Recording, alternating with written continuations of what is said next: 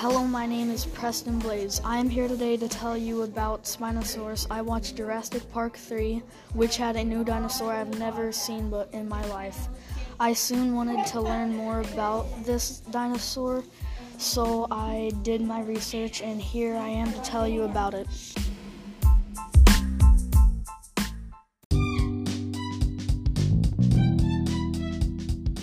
Spinosaurus was a 50-foot-long dinosaur that lived around 112 to 97 million years ago, with a long snout and a 7-foot sail running down its back.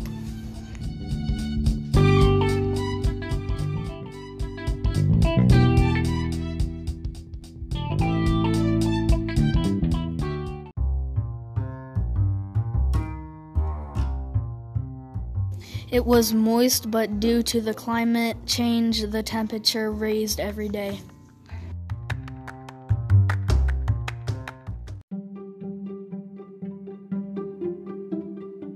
Most people believe that the climate change caused fish to migrate due to the Spinosaurus went extinct 15 million years after its existence.